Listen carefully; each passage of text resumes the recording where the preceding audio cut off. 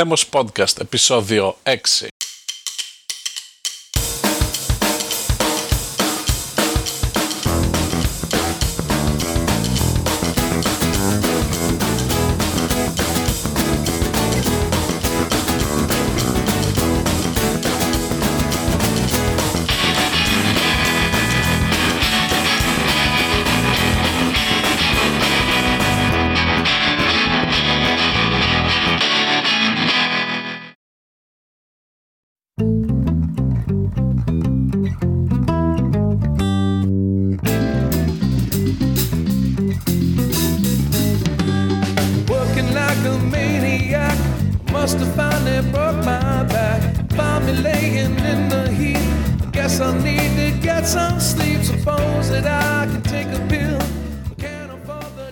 Γεια σας, είμαι ο Θέμος και καλησπέρα από ένα σχεδόν καλοκαιρινό Λος Άντζελες.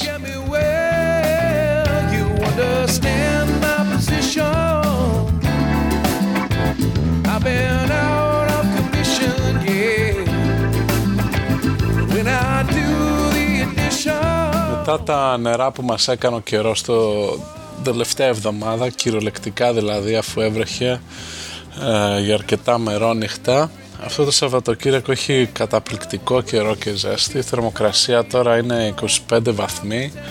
Αρκετός κόσμος είναι έξω με κοντομάνικα, ειδικά τώρα που έχει και ήλιο. Και θυμίζει λίγο άνοιξη, ίσως και καλοκαίρι.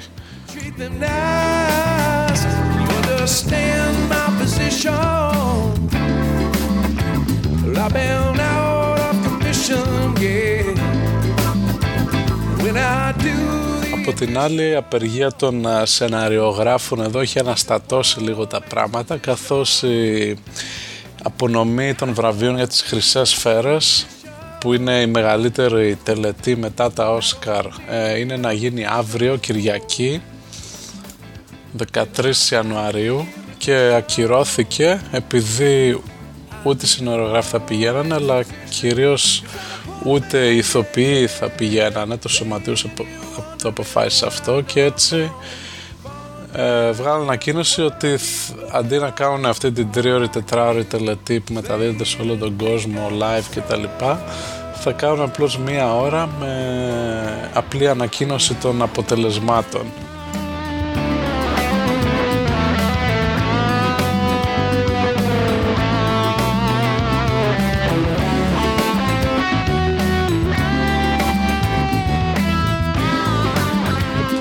Έχουμε κάποια ενδιαφέροντα πραγματάκια για σήμερα. Θα μιλήσουμε λίγο για κάποια μικρά νέα από τη CES. Μετά θα ήθελα να μιλήσω για σχολιαστές τεχνολογίας από το ίντερνετ, κάποια άτομα που δεν ξέρω τι διαβάζετε εσείς, αλλά εγώ τους ακούω αυτούς και θέλω να σχολιάσω το πώς σχολιάζουν με αφορμή και την CES. Η Macworld είναι την επόμενη εβδομάδα, περιμένουμε τον Steve Jobs και ελπίζω αυτό το podcast να βγει λίγο μικρότερο. Κάθε φορά μου βγαίνει μία ώρα το ρημάδι και θέλω να το κόψω, αλλά δεν ξέρω, φλιαρώ μάλλον πάρα πολύ και δεν μπορώ να το βγάλω μικρότερο. Τώρα θα προσπαθήσω, κυρίως επειδή το θέμα φυσικής που διάλεξα για σήμερα είναι πιο εύθυμο και ευχάριστο και μικρό, έχει να κάνει με τον νόμο του Μέρφυ, που λέει ότι αν κάτι μπορεί να πάει στραβά θα πάει, και θα προσπαθήσω να τον εξηγήσω γιατί συμβαίνει αυτό, δηλαδή να το αποδείξω αν θέλετε σε μια συγκεκριμένη του μορφή, η οποία είναι ότι όπως βουτυρώνεις το πρωί το φέτα με το βουτύρο και τη μαρμελάδα, τότε έτσι και τη ρίξεις κάτω, η φέτα πέφτει πάντα με το βούτυρο προς το πάτωμα και έτσι ώστε να σου χαλάσει το πάτωμα και να κάνει να γεμίσει και εσύ να πρέπει να παιδευτείς μετά για να το μαζέψεις. Επομένως θα προσπαθήσω να εξηγήσω γιατί συμβαίνει αυτό το πράγμα, ότι δεν είναι απλώς κάποιο αποκύημα φαντασίας, αλλά στατιστικά όντως συμβαίνει αυτό. Τέλος θα αναφερθώ σε κάποιες ταινίες που είδα τον τελευταίο καιρό, το Cloverfield του J.J. Abrams από το Lost και κάποια μικρά νέα για το Lost. Έτοιμοι, καλή διασκέδαση.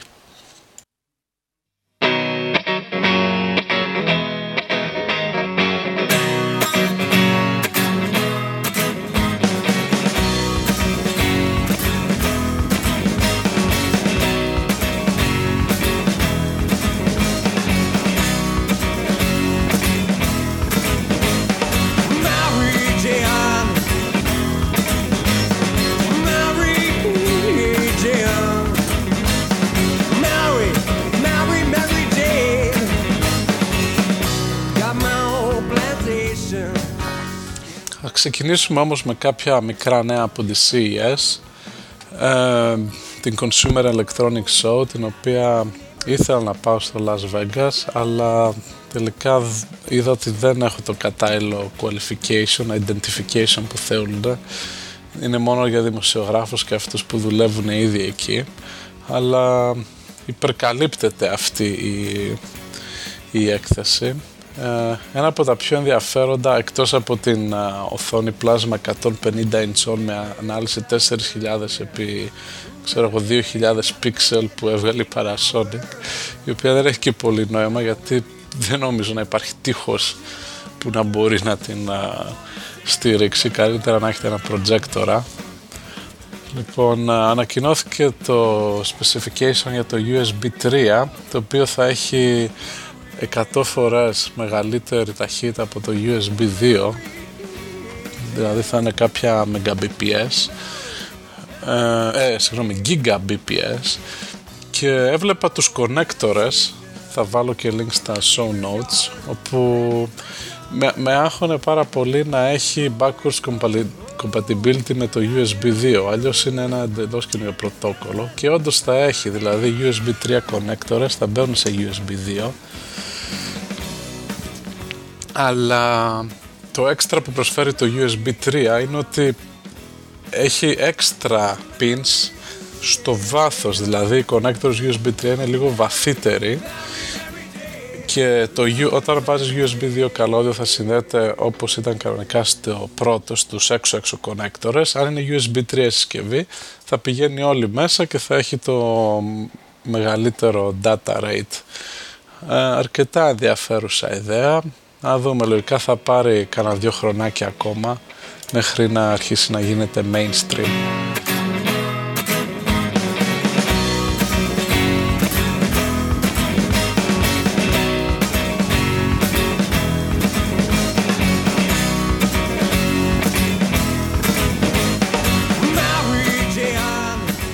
Επίσης μου έκανε εντύπωση το site που ανακοίνωσε ότι έφτιαξε η Comcast. Η Comcast είναι ο μεγαλύτερος cable provider, δηλαδή για τηλεόραση και ίντερνετ εδώ στην Αμερική, και αυτή έχουμε και εμείς στο σπίτι. Πληρώνουμε περίπου $50 το μήνα για ίντερνετ, που είναι 8 Mbit σύνδεση, όπου όταν πρώτο ήρθα πριν 3-4 χρόνια ήταν καλό deal, αλλά τώρα τα 8 Mbit είναι λίγα για τα $50, δηλαδή η Αμερική γενικά νομίζω έχει μείνει λίγο πίσω στο ίντερνετ, δηλαδή στην Ελλάδα βλέπω ακόμα και σε άλλες χώρες όπου μπορεί να έχει κάποιος μέχρι και 20-24 Mbit σύνδεση, και εδώ δεν υπάρχει αυτό, δηλαδή οι DSL συνδέσεις έχουν μείνει λίγο στάσιμες, το cable δεν έχει άλλο bandwidth για να δώσει παραπάνω και θέλει καινούργιο infrastructure. Υπάρχει αυτό της Verizon, το Fios, που είναι Fiber Optic Network, που έχει τηλεόραση, ίντερνετ και τηλέφωνο μέσα σε οπτική ίνα μέχρι το σπίτι, αλλά ακόμα δεν έχει εξαπλωθεί πάρα πολύ. Αυτό θα είναι το μόνο καινούριο.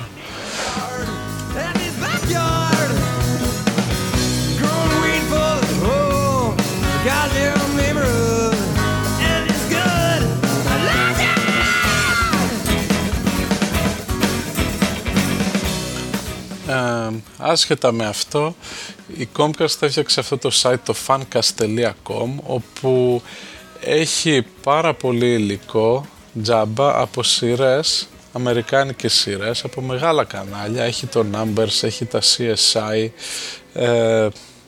πάρα πολλές σειρές τζάμπα, streaming για το κοινό.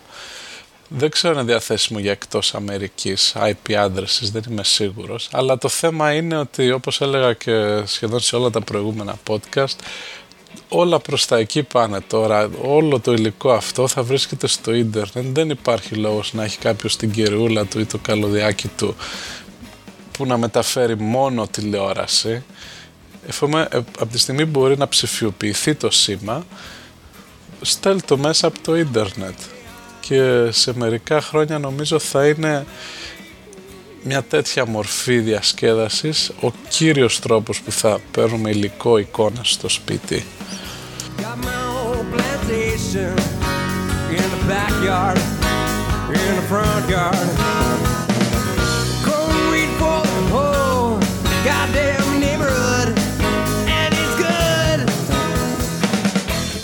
Επίσης επιβεβαιώθηκε η φήμη που είχε βγει τις τελευταίες μέρες ότι το Amazon θα διαθέτει μουσική από τη Sony, που είναι ο τελευταίος μεγάλος music provider, χωρίς DRM, ψηφιακή προστασία, από το site του. Και επομένως το Amazon αυτή τη στιγμή έχει και τους 4 μεγάλους που ελέγχουν τη μουσική σκηνή να δίνουν DRM free τραγούδια από το site του. Επιτέλους, και είναι και σε καλή ποιότητα, 256 kilobit, σε αντίθεση με τη Apple τώρα που δεν ξέρω, κάτι πρέπει να κάνει, γιατί η Apple δίνει 128 kbps MP3, τα οποία είναι copy protected. Τώρα φαντάζομαι το iTunes έχει περισσότερα τραγούδια, δεν έχει όλα όσα, το Amazon δεν έχει όλα όσα έχει το iTunes, αλλά και πάλι τώρα θες ένα τραγούδι και μπορείς να το κατεβάσεις με 89 cents από το Amazon και να το κάνεις ό,τι θέλεις, είναι αρκετά δελεαστική πρόταση.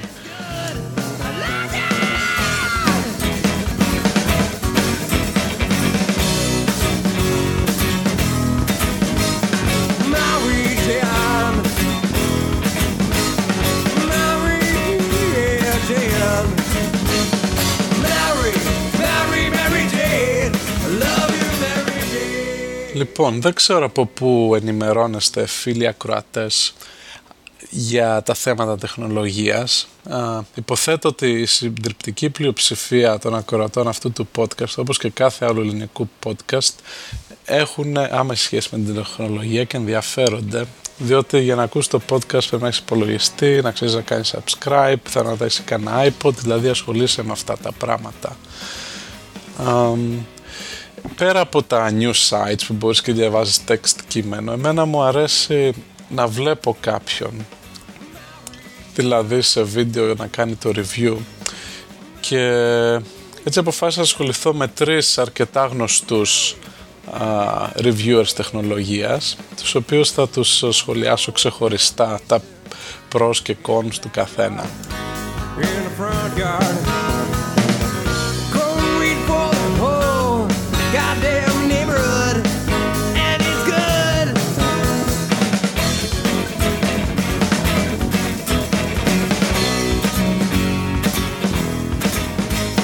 Λοιπόν, ο πιο γνωστός ίσως είναι ο Walt Mossberg από την Wall Street Journal, ο οποίος είναι ένα έτσι λίγο παππούλης κοντά 60 χρονών, αλλά θεωρείται ίσως ο πιο σημαντικός reviewer τεχνολογίας, γιατί έχει πολλά χρόνια στο κουρμπέτι και τον ακούει και τον παίρνει σοβαρά πάρα πολλοί κόσμος. Έχει ένα site το οποίο θα κάνω link στα show notes. Έχει διάφορες στήλες κάθε εβδομάδα, αλλά είναι ο λιγότερος αγαπητός μου από τους 3 που θα αναφέρω σήμερα, διότι είναι πολύ σοβαρός, ρε παιδί μου. Δηλαδή είναι πως είναι ειδήσεις της net ένα πράγμα, δηλαδή θέλει να κάνει τη δουλειά του σοβαρά, δεν έχει καθόλου αστείο, επειδή ξέρει ότι έχει τόσο πολύ κοινό, και ενώ κάνει δουλειά δεν έχει αυτό το κάτι παραπάνω, το κάτι διαφορετικό που με συγκινεί.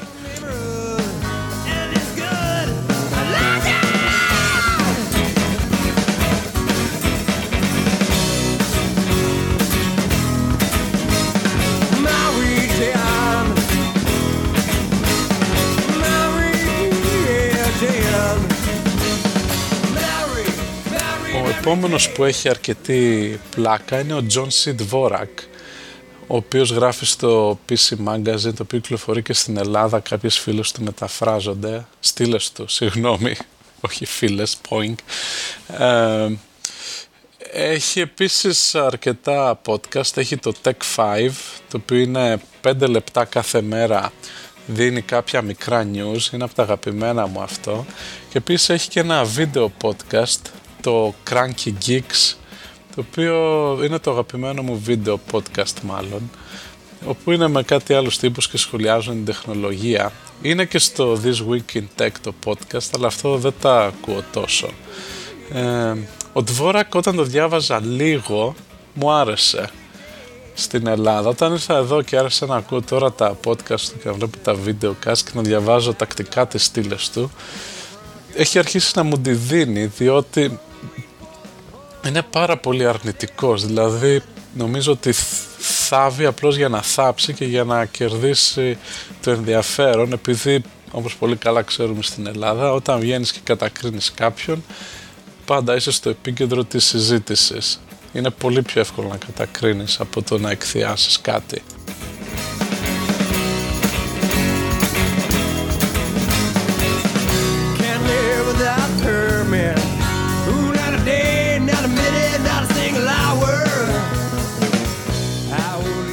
Και από τις τρεις μορφές επικοινωνίας του John C. Dvorak, το κείμενο, το audio και το βίντεο, το κείμενο είναι νομίζω το λιγότερο καλό του. Το blog του ειδικά είναι άθλιο, πανάθλιο, δηλαδή έχει διαφημίσεις, έχει εντελώς άσχετα πράγματα. Το audio podcast, αν εξαιρέσεις που διαφημίσεις συνέχεια το blog του, είναι λίγο καλύτερο, αλλά είναι πιο απολαυστικός νομίζω στα βίντεο, γιατί έχει αυτή την ειρωνική φάτσα, ειρωνεύεται πολύ κόσμο και παρότι μπορεί να είναι ενοχλητικός, έχει ένα δικό του στυλ, ρε παιδί μου. Αν και σε αντίθεση με το Mossberg δεν αναλύει σε βάθος τόσο πολύ προϊόντα, είναι πιο πολύ, σχολιάζει γενικά trends και λίγο πιο μαρκετίστικα τα πράγματα.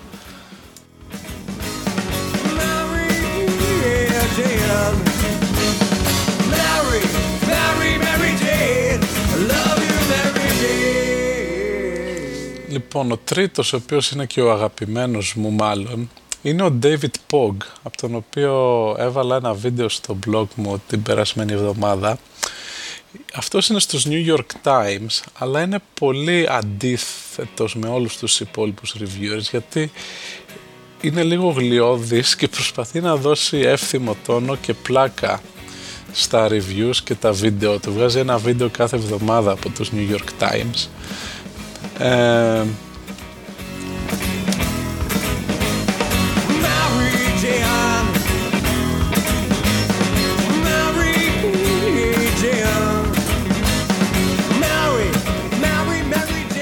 Αλλά προσπαθεί να κάνει κάτι διαφορετικό και παρότι τα βιντεάκια του έχουν έτσι αυτή την πλάκα, στο τέλος περνάει χρήσιμη πληροφορία, δεν τα αναλύει σε πάρα πολύ βάθος, αλλά αυτά που λέει είναι λίγα πράγματα σημαντικά.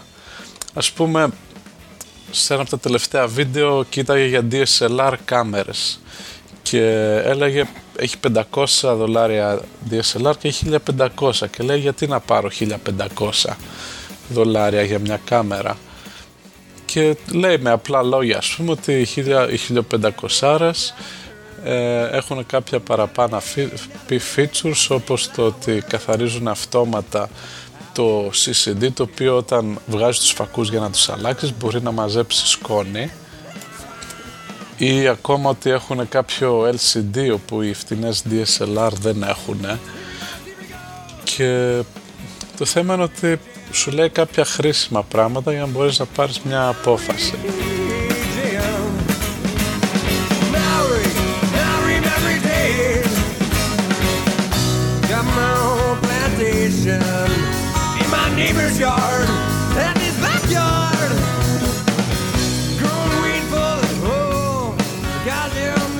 Το αστείο με αυτόν τον τύπο είναι ότι δεν θα φανταζόσουν ποτέ ότι θα ήταν reviewer σε μια σοβαρή εφημερίδα όπως η New York Times. Δηλαδή το στυλ του είναι αρκετά έτσι εμετικό, σαν λίγο stand-up comedy ένα πράγμα. Αλλά παρόλα αυτά έχει φανατικό κοινό, γράφτηκα και στη mail λίστα του και εγώ είμαι φανατικός τώρα, ακόλουθος. Και θα έλεγα πηγαίνετε να το δείτε, μπορεί και να σας αρέσει, ποιος ξέρει.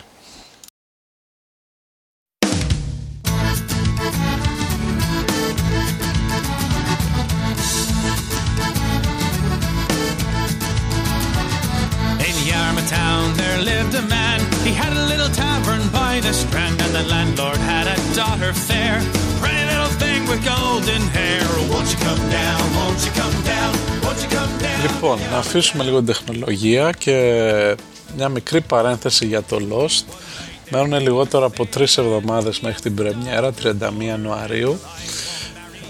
Αυτό το Altered Reality Game που είναι αυτό το online παιχνίδι στο site find815.com, το οποίο παίζει ένα τύπο που ψάχνει για την φιλενάδα του που ήταν πάνω στην πτήση που έριξε τους ραβαγούς στο νησί.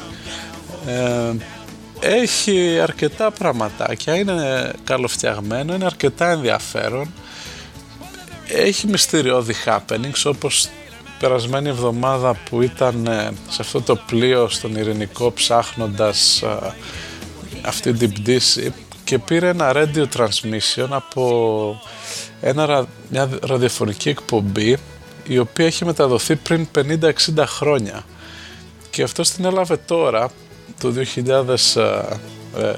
2004-2005 πότε γίνεται αυτό στο ραδιόφωνο του και δίνει hints ας πούμε για electromagnetic anomalies, το οποίο έχει δείξει hints και στη σειρά.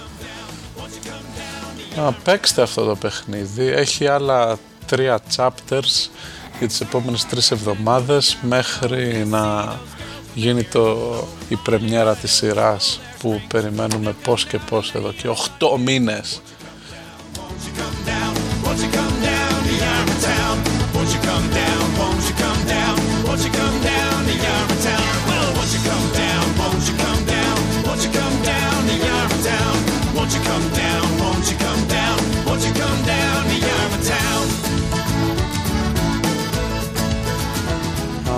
Περάσουμε τώρα λίγο για ταινίες και σχετικά με το Lost βγαίνει την άλλη εβδομάδα αυτή η ταινία του J.J. Abrams, του παραγωγού του Lost που το ξεκίνησε σαν ιδέα, το Cloverfield, το οποίο είχε πρωτοεμφανιστεί σαν ένα πολύ περίεργο τρέιλερ χωρίς τίτλο αμέσως πριν την ταινία των Transformers, που είναι και καλά κάτι σαν τέρας στη Νέα Υόρκη, αλλά ο όλος χαμός βιντεοσκοπείται από κάμερες, είναι από το point of view μάλλον, από handheld κάμερες και κινητά, δηλαδή όχι από κάποιον εξωτερικό παρατηρητή.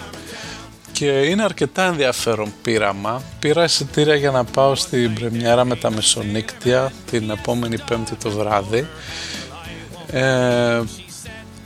Μέσα στην ταινία θα υπάρχουν κάποια hints για το Lost από ό,τι είπε ο J.J. Abrams, αλλά το πιο σημαντικό είναι ότι είναι κάτι καινούριο, ρε παιδί μου, ένα πείραμα, μπορεί να είναι εντελώς πατατιά ή μπορεί να είναι πάρα πολύ καλό, θα δούμε.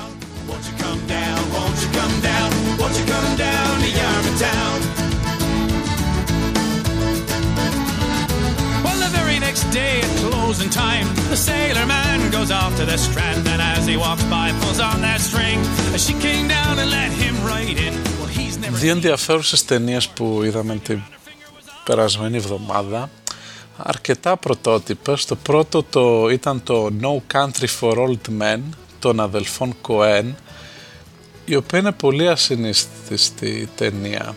Είναι τέλος πάντων για κάποια βαλίτσα με λεφτά που βρίσκει ένας τύπος και τον κυνηγάνε ότι τα πάρουνε. Αλλά είναι ασυναίσθητα γυρισμένο. Καταρχάς δεν υπάρχει ούτε μία νότα μουσικής και soundtrack σε όλη την ταινία. Είναι εκπληκτικό, δεν το έχω ξαναδεί αυτό. Δηλαδή έχει το διάλογο και μετά έχει τους διάφορους ήχους του περιβάλλοντος, καταπληκτικό sound editing. Και εκτός από μουσική που παίζουν live, ας πούμε, και κάποιοι με κιθάρα που είναι τμήμα της ταινίας, δεν έχει soundtrack, background ήχο. Και επίσης η ταινία σε αφήνει στο τέλος λίγο μαλάκα, διότι δεν έχει το συνηθισμένο στυλ όπως το περιμένεις από μια ταινία που κλιμακώνεται και γίνεται στο τέλος κάτι μεγάλο. Πολλούς δεν τους αρέσει αυτό, ούτε εμένα μου άρεσε τόσο, αλλά τουλάχιστον σε βάζει σε σκέψεις.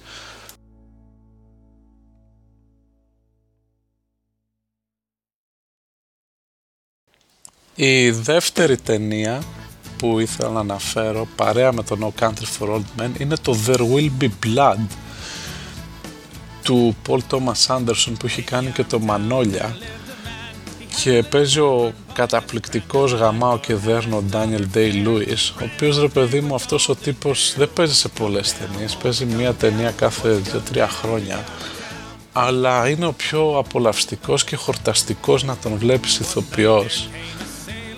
Δηλαδή κάνει έναν oilman, έναν τύπο στο Τέξας που ψάχνει για πετρέλαιο, αυτή είναι η ιστορία, και κάνει σπαν κάπου 30 χρόνια από τη ζωή του.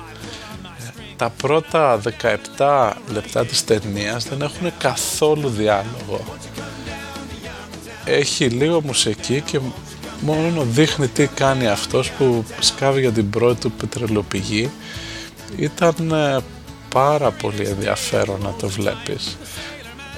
Η ταινία είναι και αυτή ασυναίσθητη, ο τρόπος που είναι γυρισμένη και η ιστορία της. Νομίζω θέλει να δείξει ότι αυτός είναι γενικά ένας κακός τύπος, έχει τα κακά χαρακτηριστικά των Αμερικάνων, και το There Will Be Blood έχει τριπλή σημασία. Πρώτον, είναι το πετρέλαιο, όπου είναι το αίμα της γης. Το There Will Be Blood είναι There Will Be Oil, επειδή αυτός ψάχνει για πετρέλαιο. Δεύτερον, είναι το σώμα, το αίμα του Χριστού, επειδή αυτό σε κάποια φάση πρέπει να βαφτιστεί για να κλείσει ένα deal. Και τρίτον, είναι και το κανονικό αίμα, που μιλάει για κάποιες δολοφονίες που γίνονται. Και προσέξτε και το πόστερ της ταινίας, που είναι έτσι φτιαγμένο έτσι ώστε να είναι σαν σταυρός. Έχει πάρα πολλές θρησκευτικές αναφορές.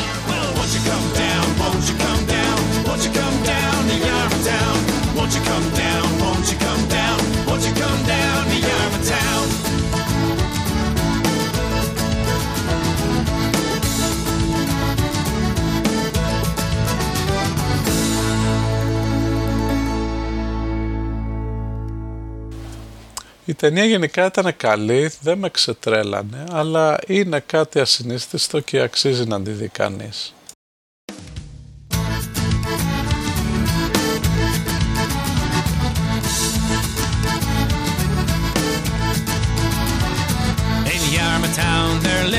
Τέλος είδαμε το Sweeney Todd, το οποίο πάλι λίγος καιρός τώρα, ήταν λίγο κοντά στα Χριστούγεννα. Πήγαμε και αυτό πρεμιέρα με τα μεσονύκτια στο ArcLight και έχει γέλια αυτές τις πρεμιέρες εδώ, γιατί είναι μερικοί πολύ πορωμένοι τύποι με τον Johnny Depp και με τον Tim Burton, και ήταν τρεις σε αυτή την ταινία στην αίθουσα που είχαν ντυθεί Sweeney Todd. Δεν ξέρω αν έχετε δει το πόστερ που είχε αυτό το μελαχρινό μαλλί και μια λωρίδα άσπρη από μαλλιά. Ήταν τρεις τύποι που είχαν ντυθεί έτσι. Το κοινό ήταν πολύ ζεστό. Η ταινία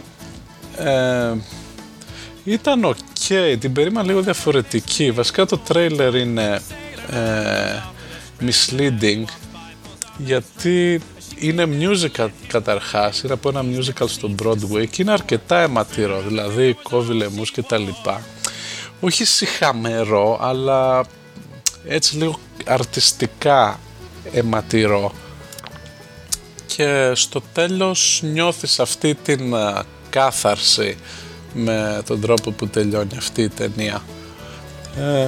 Δείτε τη, και αυτή είναι αρκετά ενδιαφέρουσα. Αν σας αρέσει ο Tim Burton, το στυλ του διαφέρεται καθαρά και σε αυτή την ταινία.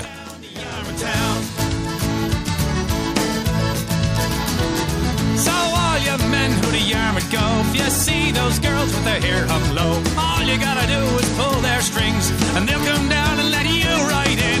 Won't you come down, won't you come down, won't you come down to Yarmouth town, won't you come down, won't you come down, won't you come down to Yarmouth. Λοιπόν, μιας και φτάσαμε 30 λεπτά εκπομπής, ας μιλήσουμε και λίγο για τον νόμο του Μέρφυ, ο οποίος στην πιο απλή του μορφή λέει ότι αν κάτι μπορεί να πάει στραβά, θα πάει.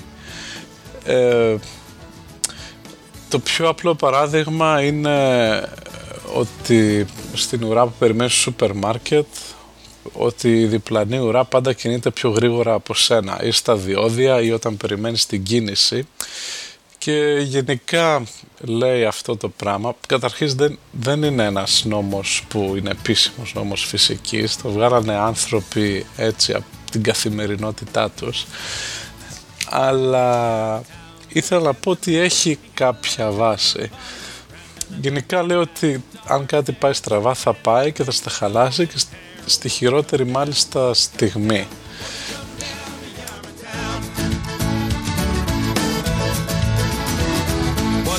There came a sailor man. He asked the daughter for her hand. Well, I won't marry you, she said. I have what I want without being wed. But if with me you'd like to linger, I'll tie some string all around my finger. As you walk by, pull on my string, and I'll come down and let you right in. Won't you come down, won't you come down. Το aspect του νόμου του Μέρφυ με το οποίο θέλω να ασχοληθώ εδώ είναι όταν βουτυρώνεις το ψωμί σου και το κάνεις μια έτσι κατά λάθος και σου πέφτει στο πάτωμα, τότε η πλευρά με το βούτυρο θα πέσει προς το πάτωμα και θα στα κάνει χάλια και θα πρέπει να τα μαζέψεις. Και το ερώτημα είναι γιατί να συμβαίνει αυτό το πράγμα.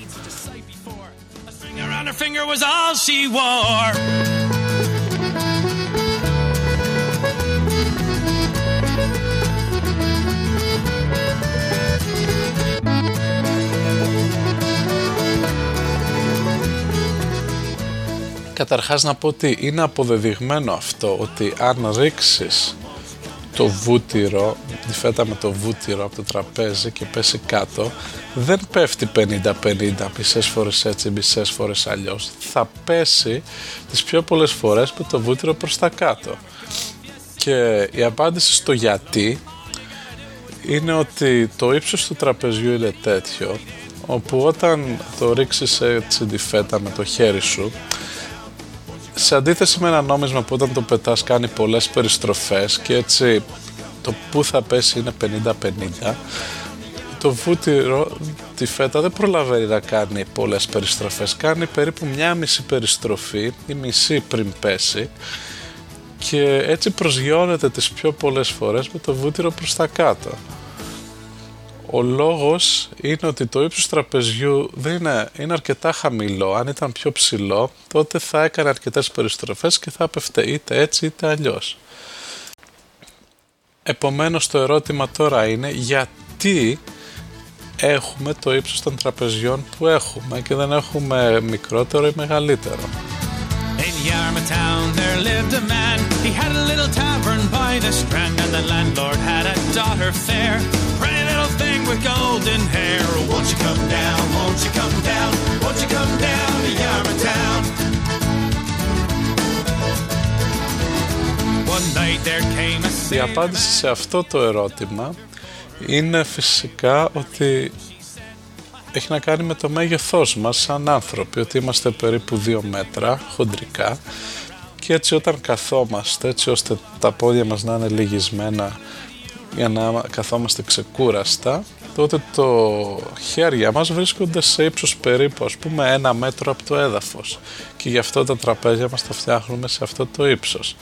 Αν ήμασταν ψηλότεροι ή μεγαλύτεροι, αν ήμασταν 10 μέτρα ζώα, τότε τα τραπέζια θα ήταν στα 5 μέτρα και όταν ρίχναμε τη φέτα με το βούτυρο θα έπεφτε τυχαία προς τα κάτω. Επομένως το ερώτημα τώρα είναι γιατί έχουμε το ύψος που έχουμε σαν άνθρωποι, γιατί είμαστε περίπου 1,5-2 μέτρα ψηλοί.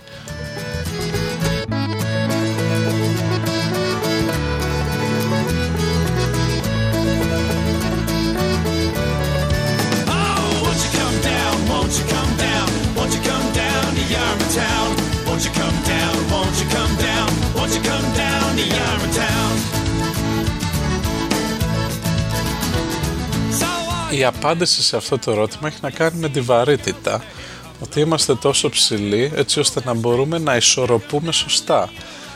Λόγω του τρόπου που είναι σχεδιασμένη η σπονδυλική μας στήλη και τα κόκαλά μας και το γεγονός ότι περπατάμε στα 2 πόδια, αν ήμασταν ψηλότερα, αν ήμασταν διπλάσια δεν θα μπορούσαμε να ισορροπούμε και θα πέφταμε συνέχεια. Επίσης, αν περπατάγαμε στα 4 πόδια που είναι πιο σταθερά, τότε δεν θα είχαμε αναπτυχθεί τόσο βιολογικά και στην νοημοσύνη, διότι αν έχεις 4 πόδια για να περπατάς και να στηρίζεσαι, τότε έχεις μόνο το κεφάλι σου για να κάνεις πράγματα, αλλά από τη στιγμή που υπήρχε και εμείς χρησιμοποιούμε μόνο 2 πόδια για να περπατήσουμε, τα άλλα 2 άκρα, τα χέρια, μπορούμε να τα χρησιμοποιήσουμε για να κάνουμε άλλα πράγματα και να αναπτύξουμε τεχνολογία, και είναι ένας από τους βασικούς λόγους που είμαστε εξελεκτικά εδώ που είμαστε. Αλλά το κύριο θέμα είναι ότι αν ήμασταν πιο μεγάλοι δεν θα μπορούσαμε να ισορροπήσουμε, δηλαδή το ύψος μας είναι κατάλληλο και αναλογεί στο σώμα μας, έτσι ώστε να μπορούμε να περπατάμε χωρίς να πέφτουμε. Και το ερώτημα τώρα είναι γιατί αυτό το ύψος είναι ιδανικό.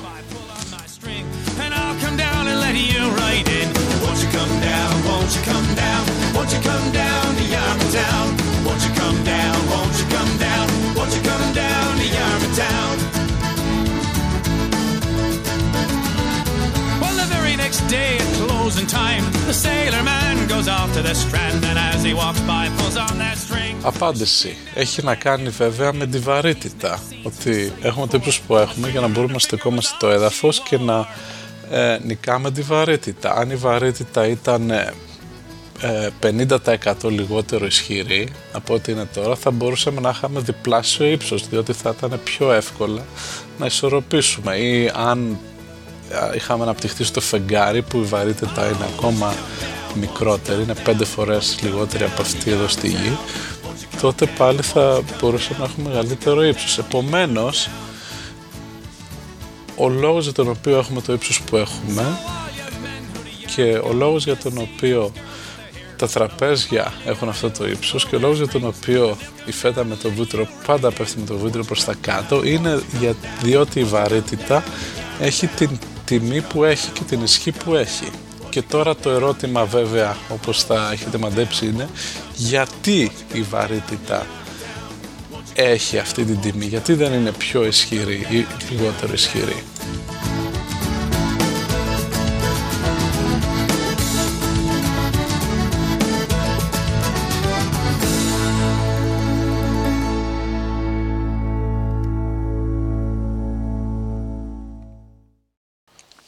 Λοιπόν, για όσους δεν ξέρουν, υπάρχει ο νόμος του Νεύτωνα, ο οποίος λέει ότι η δύναμη της βαρύτητας είναι ανάλογος της μάζας, μάζα της γης, μάζα δικιά μας, και αντιστρόφως ανάλογη από την απόσταση, δηλαδή όσο πιο μακριά πας, τόσο λιγότερο ισχυρή είναι η δύναμη. Αλλά μπροστά σε αυτή την εξίσωση υπάρχει μια σταθερά, η οποία είναι αυτό το κεφαλαίο G, το οποίο είναι σταθερά της βαρύτητας και έχει μια πολύ συγκεκριμένη τιμή, και αυτή είναι που καθορίζει την ισχύ πρακτικά αυτής της δύναμης, της βαρύτητας. Το ερώτημα είναι γιατί έχει αυτή την τιμή σταθερά, γιατί δεν έχει κάποια άλλη τιμή.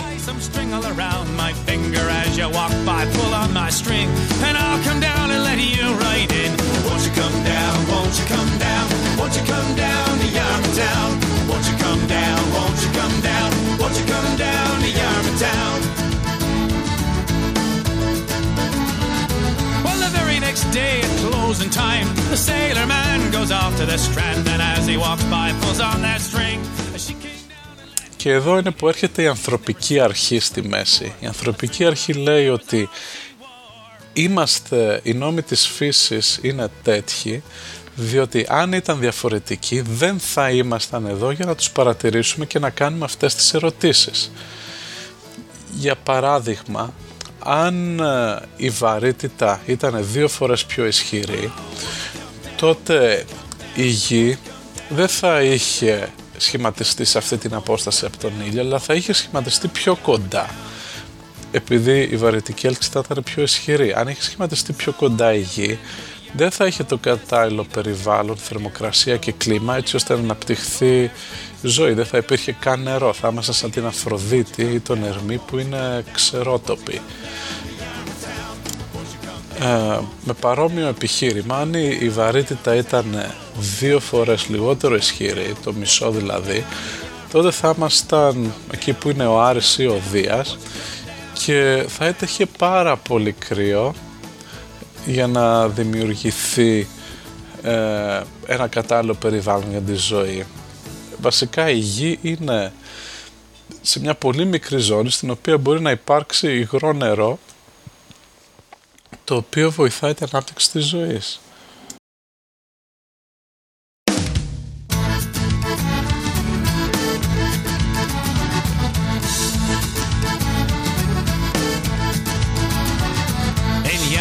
Town there lived a man. He had a little tavern by the strand, and the landlord had a daughter fair, pretty little thing with golden hair. Επομένως, κάθε άλλη τιμή για τη βαρυτική σταθερά, τη βαρυτική ισχύ, θα είχε σαν αποτέλεσμα να μην υπάρχουμε εδώ σαν άνθρωποι και δεν θα είχαμε τότε κανένα από αυτά τα προβλήματα με τον νόμο του Μέρφυ και γιατί πέφτει το βούτυρο και όλα αυτά. Δεν θα υπήρχε νόημα, δεν θα διατυπωνόταν καν τέτοιες ερωτήσεις, διότι δεν θα υπήρχαμε σαν είδος. Επομένως, που καταλήγουμε? Ότι ο λόγος για τον οποίο πέφτει το βούτυρο είναι ότι εμείς υπάρχουμε σαν άνθρωποι. Next day at closing time, the sailor man goes off to the strand, and as he walks by pulls on that string. She came down and let him right in. Well, he's never seen such a sight before. A string around her finger was all she wore.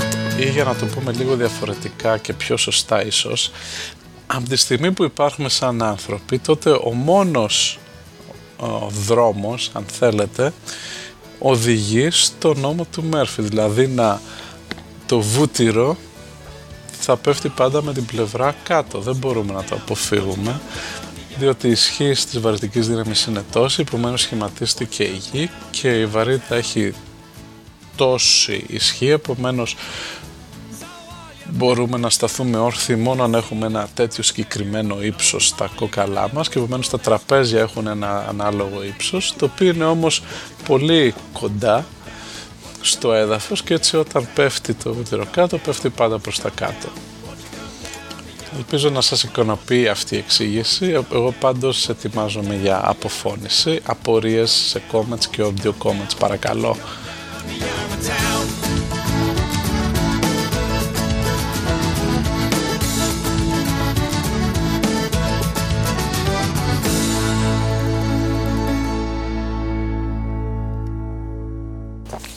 Λοιπόν, δεν θέλω να το τραβήξω άλλο αυτό το podcast, θέλω τουλάχιστον να το μικρύνω λίγο, 50 λεπτά, 45 αντί για μία ώρα και. Το κομμάτι κλασικής μουσικής με το οποίο θα κάνουμε φινάλε σήμερα είναι του Μπετόβεν, δεν έχω ξαναβάλει Μπετόβεν. Είναι από την 7η συμφωνία, το τελευταίο τμήμα της, η οποία έκανε πρεμιέρα το 1813 από τον ίδιο τον Μπετόβεν στη Βιέννη και θεωρείται από τα πιο κουλά του κομμάτια. Είναι έτσι πολύ πομπόδες και ηχηρό και σαν να βγαίνει η μουσική με θυμό και οργή σαν θύελλα μέσα από το γραπτό, από τις νότες. Πολλοί ειδικοί τη θεωρούν από τα πιο κουλά τρελά κομμάτια του Μπετόβεν, ότι είναι all over the place, δεν έχει κάποιο συγκεκριμένο ρυθμό.